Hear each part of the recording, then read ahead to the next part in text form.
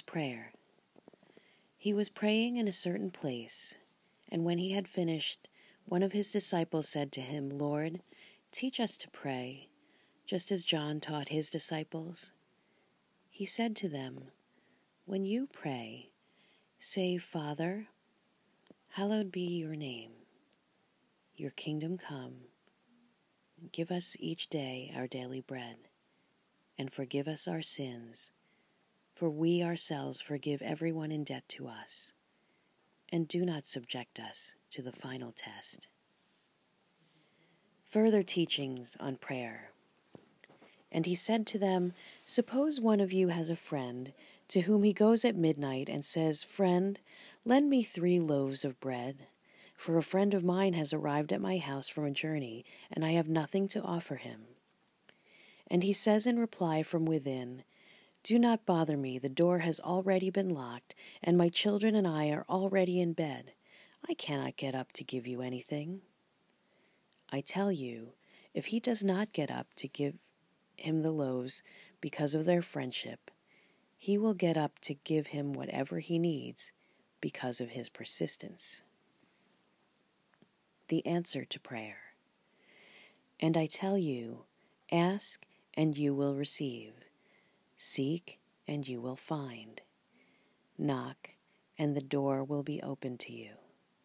For everyone who asks receives, and the one who seeks finds, and the one who knocks, the door will be opened.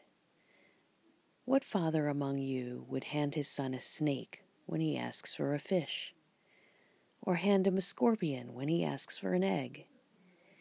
If you then, who are wicked, know how to give good gifts to your children, how much more will the Father in heaven give the Holy Spirit to those who ask him?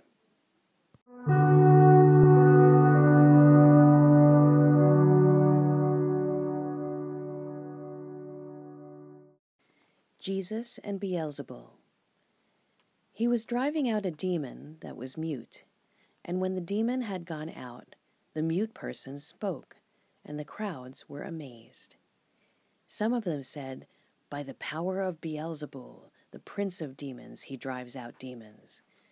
Others, to test him, asked him for a sign from heaven. But he knew their thoughts and said to them, "Every kingdom divided against itself will be laid waste, and house will fall against house. And if Satan is divided against himself, how will his kingdom stand? For you say that it is by Beelzebul that I drive out demons. If I then drive out demons by Beelzebul, by whom do your own people drive them out? Therefore, they will be your judges. But if it is by the finger of God that I drive out demons, then the kingdom of God has come upon you. When a strong man fully armed guards his palace, his possessions are safe. But when one stronger than he attacks and overcomes him, he takes away the armor on which he relied and distributes the spoils. Whoever is not with me is against me, and whoever does not gather with me scatters. The return of the unclean spirit. When an unclean spirit goes out of someone, it roams through arid regions, searching for rest, but finding none, it says, "I shall return to my home from which I came." But upon returning, it finds it swept clean and put in order. Then it goes and brings back 7 other spirits more wicked than itself, who move in and dwell there, and the last condition of that person is worse than the first.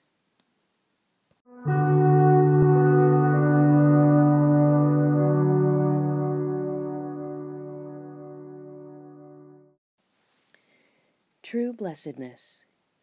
While he was speaking, a woman from the crowd called out to him and said, "Blessed is the womb that carried you, and the breasts at which you nursed." He replied, "Rather, blessed are those who hear the word of God and observe it." the demand for a sign. While still more people gathered in the crowd, he said to them, "This generation is an evil generation. It seeks a sign, but no sign will be given it, except the sign of Jonah. Just as Jonah became a sign to the Ninevites, so will the Son of Man be to this generation. At the judgment, the queen of the south will rise with the men of this generation, and she will condemn them, because she came from the ends of the earth to hear the wisdom of Solomon, and there is something greater than Solomon here. At the judgment, the men of Nineveh will arise with this generation and condemn it, because at the preaching of Jonah they repented, and there's something greater here than Jonah." The simile of light. No one who lights a lamp hides it away or places it under a bushel basket, but on a lampstand, so that those who enter might see the light. The lamp of the body is your eye. When your eye is sound, then your whole body is filled with light. But when it is bad, then your body is in darkness. Take care, then, that the light in you not become darkness. If your whole body is full of light, and no part of it is in darkness, then it will be as full of light as a lamp illuminating you with its brightness.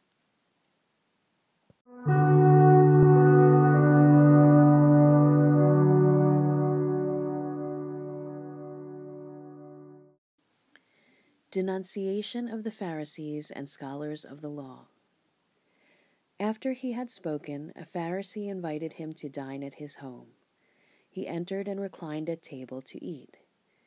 The Pharisee was amazed to see that he did not observe the prescribed washing before the meal. The Lord said to him, "O you Pharisees, although you cleanse the outside of the cup and the dish, inside you are filled with plunder and evil. You fools! Did not the Maker of the outside also make the inside? But as to what is within, give alms, and behold, everything will be clean for you.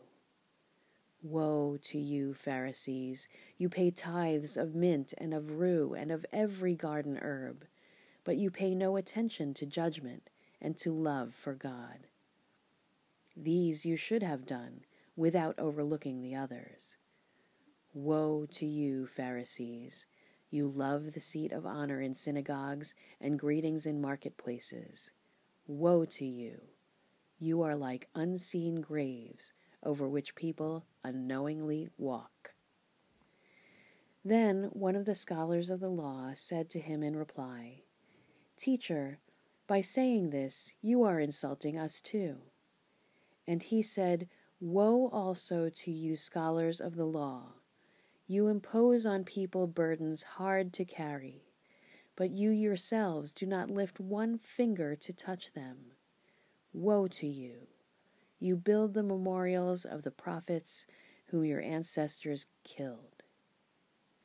Consequently, you bear witness and give consent to the deeds of your ancestors, for they killed them, and you do the building.